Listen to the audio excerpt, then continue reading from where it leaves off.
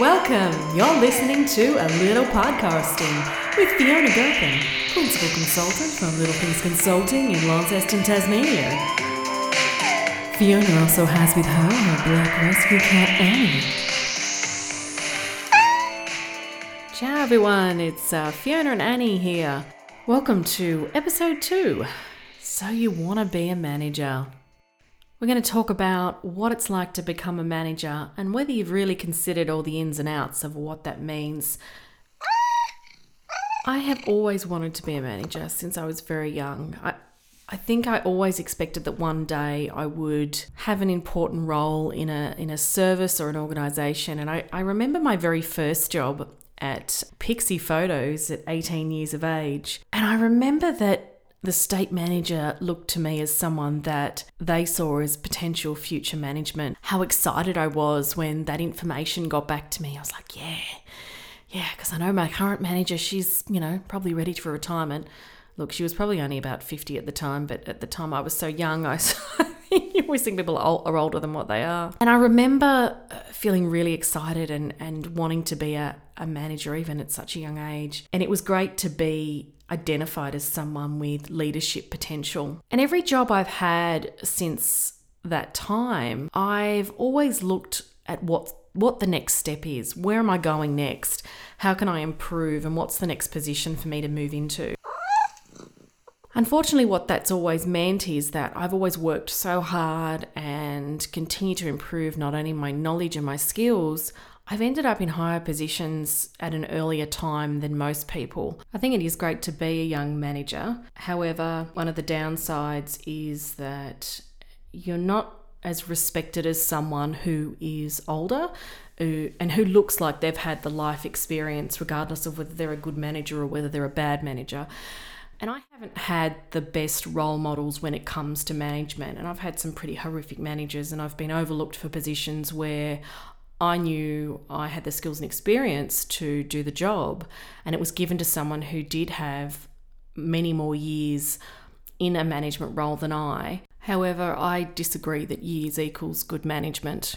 I think that you need to have the people skills to be a good manager.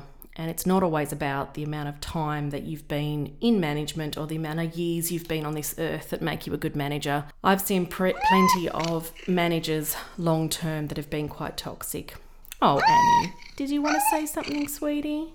Oh, yes, I know. It's lovely having mummy home. I appreciate being home with you too.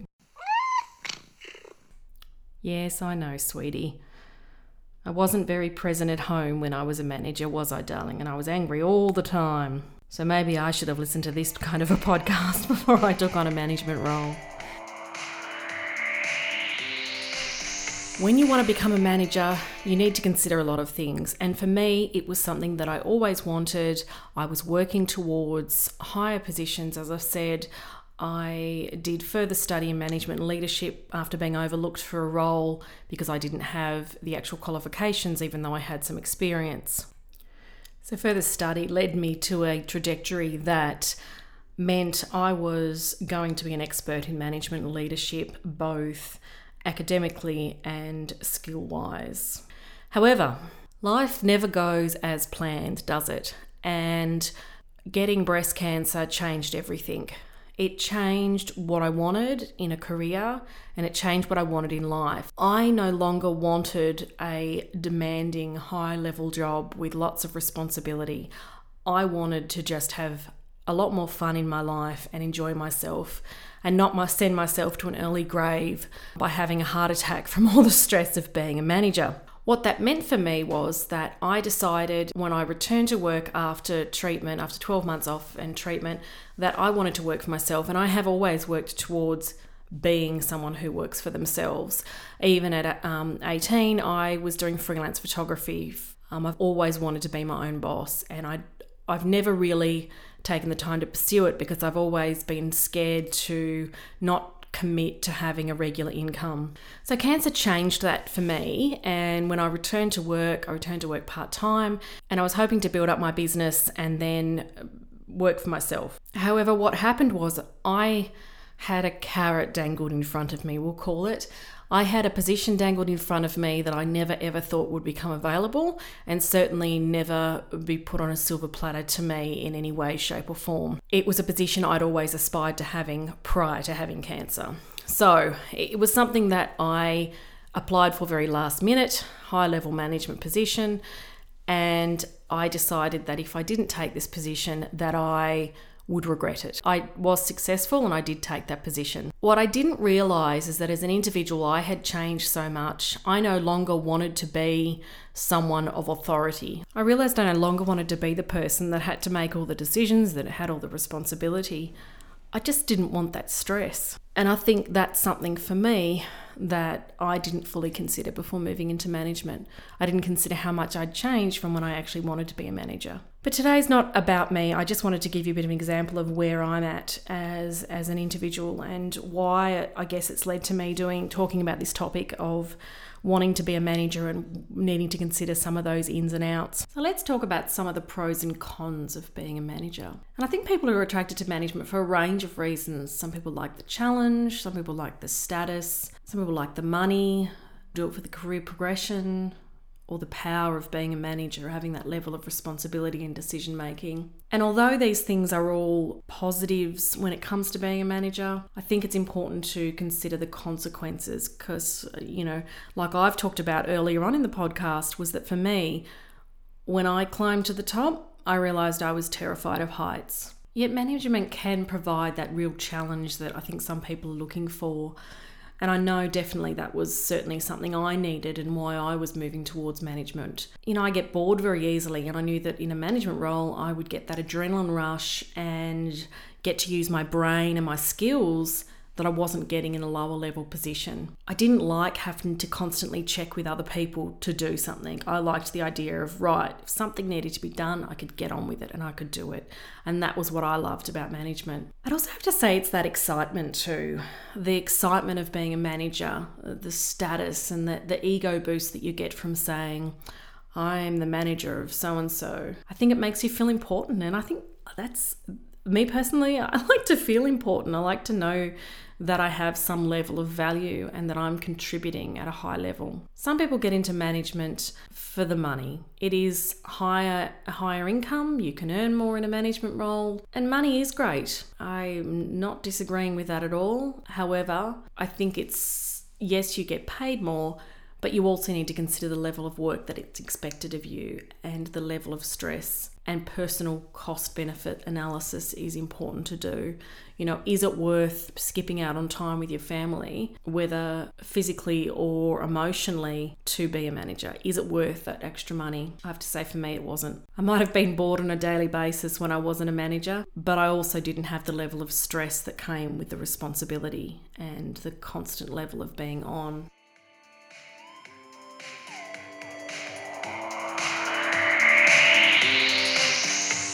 So that's what I'd like to talk about now, is the cons, and that always being on is one of the biggest things that I think I hated. And when I talk about being on, I mean not just physically, but emotionally and mentally, constantly thinking about what's happening the next day at work, what happened today at work, what decisions need to be made, what work needs to be done. And I'd have to say that was certainly one of the biggest cons for me, was that I just couldn't switch off no matter how hard I tried. I didn't sleep properly. I worked back. I was taking work home. I was skipping lunches, was coming in early just to try and catch up. I remember saying I would have done anything to be in a job where I didn't have the level of responsibility and that I could actually be bored again, because there was no downtime. There was no 5 minutes to take a breather. I think making decisions comes with part of that level of stress, and making tough decisions that are good for an organisation or good for a business but can harm an individual that is part of that business or organisation. I think they're some of the stressful decisions that you need to make. And I think that's where psychopaths do really well in management, because they don't give a shit about other people, and so they can make those ruthless decisions and push people off a cliff if they have to. I think reporting to a board as a top manager is really difficult and really stressful, because you've got to remember, most boards, especially in the community sector, which is my main level of experience, they're voluntary and often they lack the skills to undertake the tasks that are assigned to them. I worked with a range of disability service boards before,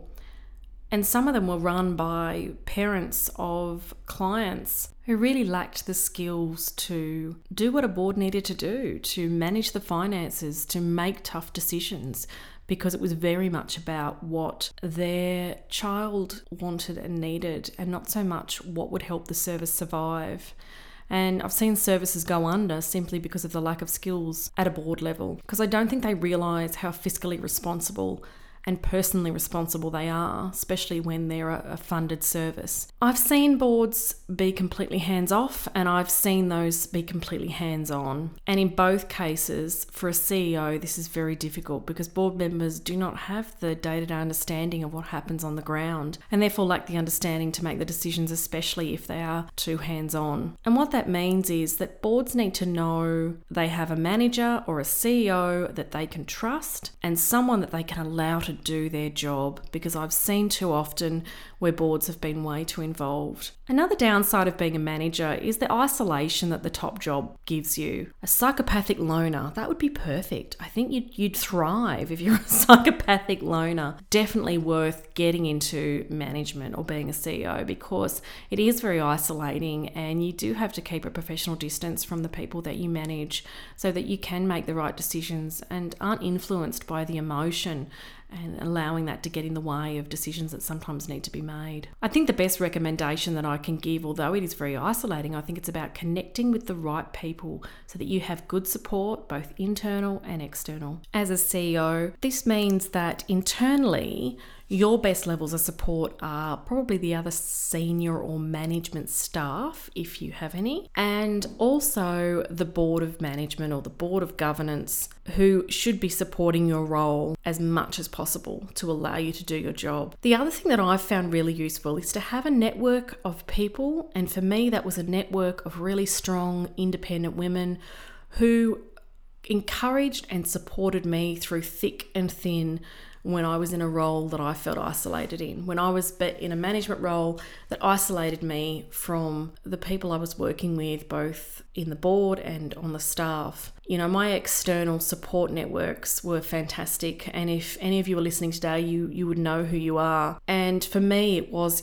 seriously a team of really strong women who I would call on and have a coffee with and just debrief or even talk about the good things as well. And that is just so important. And I can't stress that enough. If you're getting into management, making sure that you have those key networks.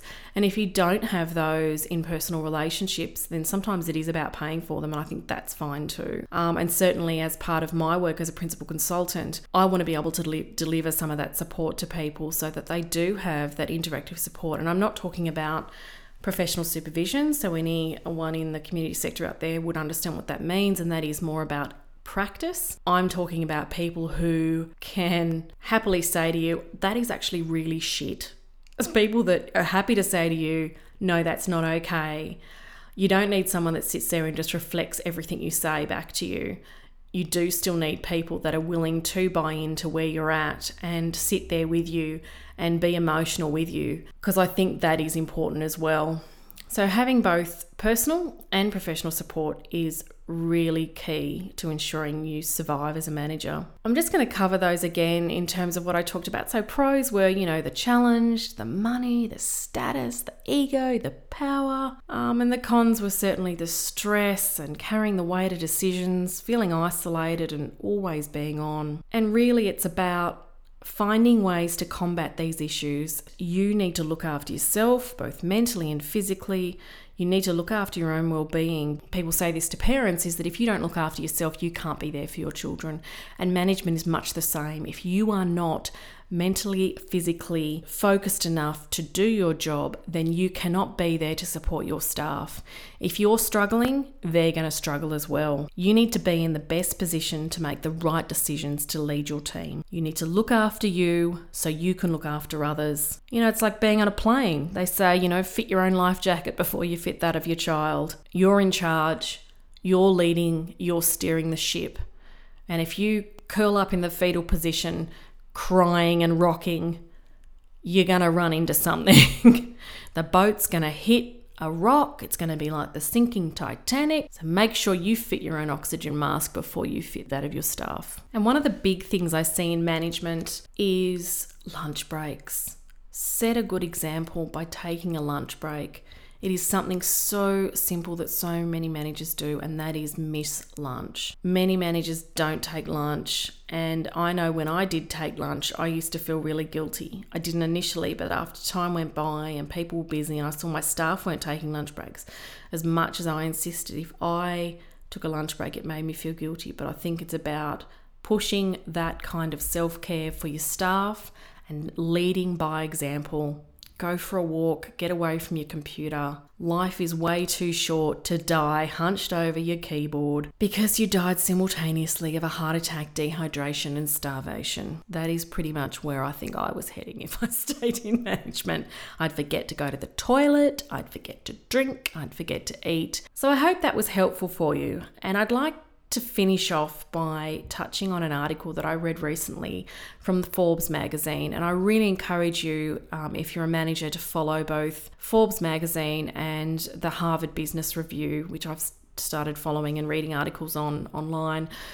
You can see, I think it's up to 6 articles a month maybe, without subscribing. So you can get some of that stuff for free, and they often upload a lot to LinkedIn and Facebook.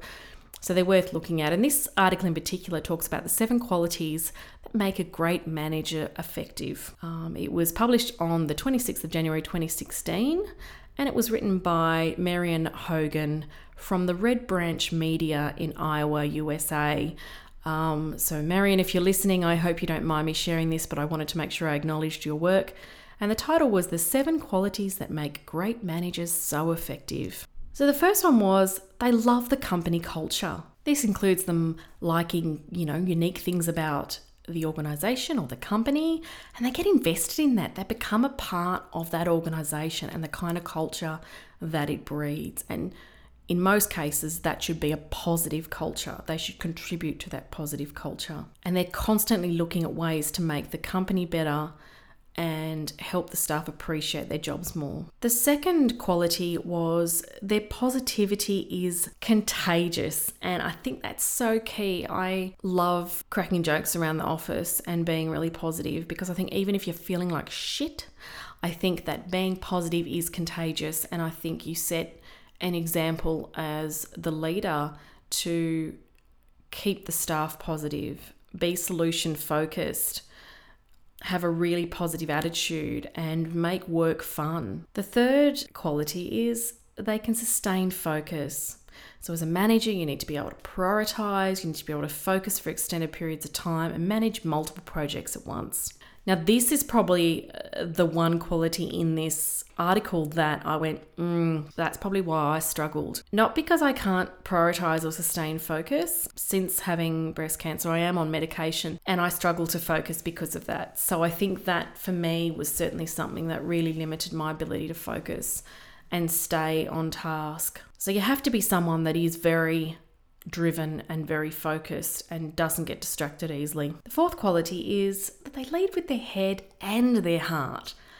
And this is something I truly believe in, that yes, you need to make decisions that are right, that aren't entirely focused on just business, but also focused on some level of emotion and empathy for employees. I think that's so important. And as a manager, that's how I like to manage. You have to have empathy for the people and that report to you, for the people that are driving your business. But you also need to sometimes make decisions aside from that. So it's about having a proper balance, and the best managers are able to weigh that up. They're able to be emotionally intelligent, and they have the ability to lead their employees and guide them with understanding, and understand both the personal and professional struggles of the people that work for them, to ensure that they feel supported and cared about and valued by their leader or by their manager. Good managers are also honest. Honesty is certainly one of my very positive traits. I couldn't lie to save my life, which at times has gotten me into a little bit of trouble, because I do like to be honest. I don't care how bad things are. I think if you're not honest with your employees, they're going to pick up on it. I think you need to be able to be upfront with your employees and give them the information that they need to hear, not just what they want to hear. Sometimes the truth hurts, but it's the only way your team will grow. And that's a direct quote from the article. And I like that immensely because it is. Honesty is the only way forward. And I think it's the same with life. You can't get anywhere unless you're honest. So number 6 is they take accountability. Again, this is something that I know I did do well, that I took responsibility, and a manager needs to be able to take responsibility. They can't blame other people all the time. They need to be someone that owns up when they do make a mistake and take responsibility for things they do wrong and foster a culture of accountability. That is so important. And number 7, they're effective at making decisions. The best managers make decisions with the wealth of information in a short amount of time, and they get the best results from their team. You've got to be able to make decisions quickly, especially in a crisis. That is so important. I'm going to leave you with a quote from Marian Hogan from this article. And she says, "The best managers are hard to come by, and with good reason. They have the emotional intelligence, honesty, and hold their team to the same performance and accountability standards that they hold themselves to." So true. I've always believed that as a manager, you should not expect your staff to do something that you're not willing to do yourself. If you ask your staff to scrub the toilet, then you need to be willing to scrub that toilet too. That creates a level of integrity and a level of appreciation, both them for you and you for them. And that is so critical. Well, that's all I have time for you today. Thanks so much for listening. And if you do want to know more about Little Things Consulting, please go to www.littlethingsconsulting.com.au and follow the links to all my social media. I'm on Instagram, Twitter, Facebook, YouTube, Tumblr, Podbean. This podcast is on Podbean, Apple. Oh my God, I must be on every bloody social media possible at the moment. So please follow me on all of them. And I really do appreciate you listening. If you do have any questions or comments, or you want to recommend a topic, please feel free to contact me via my website or on my email, which is info@littlethingsconsulting.com.au. And I'm really excited that this is my second podcast, and I look forward to sharing more with you next week. I'm thinking next week I might look at doing psychopaths in the workplace, a topic that is very close to my heart and I have plenty of examples of. So stay tuned for that. Annie, would you like to say goodbye to our listeners? Until next time, arrivederci. I'm Fiona Gerken, Principal Consultant from Little Things Consulting.